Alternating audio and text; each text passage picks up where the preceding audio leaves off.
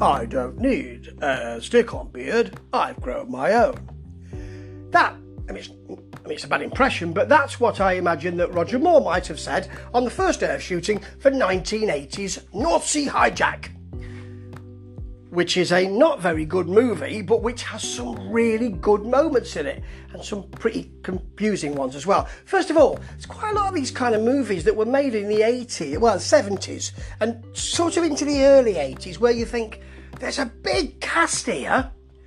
I watched the Cassandra Crossing the other day, same thing, big cast here. How did it make its money back? How did these producers make their money? What's happened?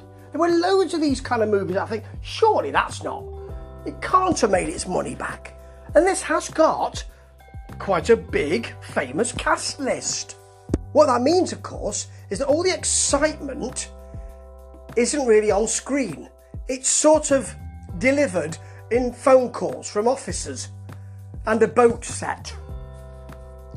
Apart from that, it's great. Oh, actually, no, it isn't great, because what you've got is Moore playing against type as a kind of rough, tough, special forces, Scottish, not got a Scottish accent, Scottish kind of commander. He's Fuchs.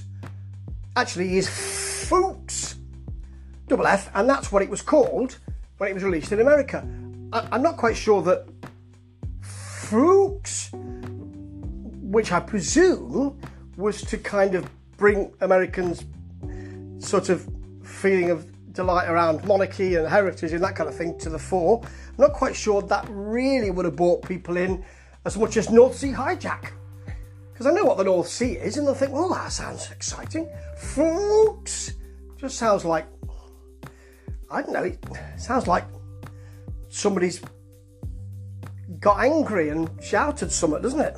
So in it, he's a cat lover with a beard and special skills. You see him first saying, to a group of people he's got, which is a group of special forces. It's not explain what he's doing. I think he's doing it for Her Majesty's forces, but I don't know. He might just have got a group of blokes together. Said, you're not quick enough. I'm going to show you how to do it, and I'm going to be throwing these grenades at you. Blimey, never said that when I signed up. It's like the Krypton Factor, with an obstacle course, but with added explosions. So he's a rough, tough man, has no time for women. No. Or actually, no time for men either, really. And likes embroidery. We see that later on. So he's kind of an eccentric, not the kind of part that you'd expect Roger Moore to play. And indeed, he plays it like Roger Moore. As he said, he's very good in the Roger Moore part. This isn't a Roger Moore part, to be honest. Here's the plot, such as it is. There's a North Sea oil rig. We see the North Sea oil rig, so that's where all the action should take place. And what a group of terrorists are doing for money, I think they want $20 million or something like that. So it's, in 1980, that was a significant amount of money. Not now. It's the kind of thing you find on the back of your sofa, isn't it? Or on the ledger sheets of a hedge fund. But then it was a lot of money. They take over a boat that's close to the oil rig. The oil rig's called Jennifer. The boat's called Esther. And I don't know why, I don't know. They take over a boat and place limpet mines or some kind of thing like that on the legs of Jennifer. This is the oil rig, not an actor. Although that would be more interesting, actually. And then they ask for money, or else they'll blow it up.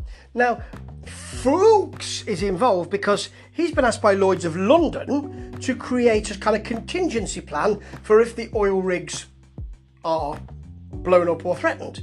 Now, that's something I had to check out. That's not apparent in the film. I might have been talking during this. I could have been rolling my eyes and I might have missed it.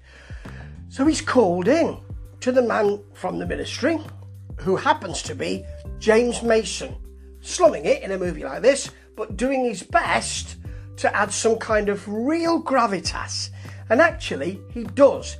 Even when there are moments in which, when they all get to the scene of the situation and there's a control room, even when he's on the phone, doing nothing else but on the phone to the leader of the terrorists, you've just got long conversations where they're talking about stuff and nothing's really happening, while in the background Roger Moore is just adding little phrases and doing his embroidery. God, he's eccentric, you see. Even when he's doing that, he adds some kind of acting class. And on the other end of the phone, now this is the most interesting thing, is Tony Perkins. Yes, Anthony Perkins. Great actor who, a bit like Jessica Walter, was didn't have the career that he deserved because he was typecast as Norman Bates, wasn't he? And sort of leaned into it by saying, I'll direct that next one. Yeah, so, you know, the Psycho movies and all of that. And he's great in this. He's not what you'd expect. He's not rough, he's not ready, he looks willowy, he doesn't look really sure of what he's doing all the time, and that adds a brittleness which actually really works. However, as I said before, what you've really got is action taking place in two places. One, a sort of 1970s dowdy office, and two, on a boat or a boat set. We see the boat bobbing up and down. It's bobbing up and down alarmingly, but when we get into the boat, there's no bobbing up and down. The camera isn't bobbing up and down. And that's where most of the action takes place. There's no excitement. You do see some airlifting, but not very much. It's not great. And Andrew McLagan, who directed things like Chisholm, John Chisholm, careful how you say that, with John Wayne, and lots of telly, directs this in a really workmanlike way. Moving on, let's get the next one in. It doesn't have any kind of auteur. There's no through the porthole shots or anything like that. Oh, I shot you through your porthole. Nothing like that. You know, there's it's not great. By the way, you've got a female prime minister in this because it's made in 1980, so that's current. And there are quite a lot of big actors in here, you know, like David Wood is in there as one of the hijackers. Not quite sure if he's on one side or the other as far as the hijacking goes. Does he turn? Does he come back? I might have been rolling my eyes again. You've got James Mason, as mentioned. George Baker is one of the men from the Ministry. Jeremy Clyde's in there as one of the others. You've got Jack Watson, who's either dubbed or post-synced or doing a sort of Icelandic accent, or a Scandinavian accent, which doesn't really scan or sit well with him, to be honest. Of course, in the end, it all works out all right. It all works out okay because they get on the boat.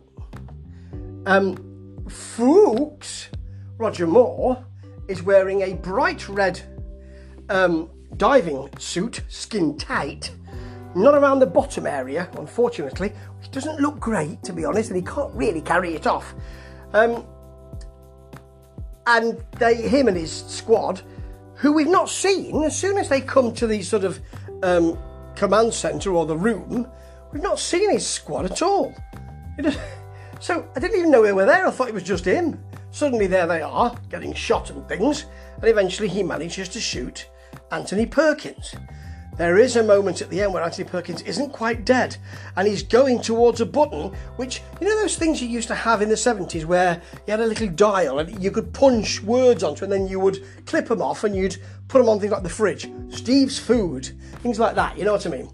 One of those. So there's a red button with fire punched out on it, because that's what you did in movies in the 70s, didn't you? Whether he foils him or not, I won't spoil it. He does, though. And in the end, he is presented with a gift, which is a load of kittens.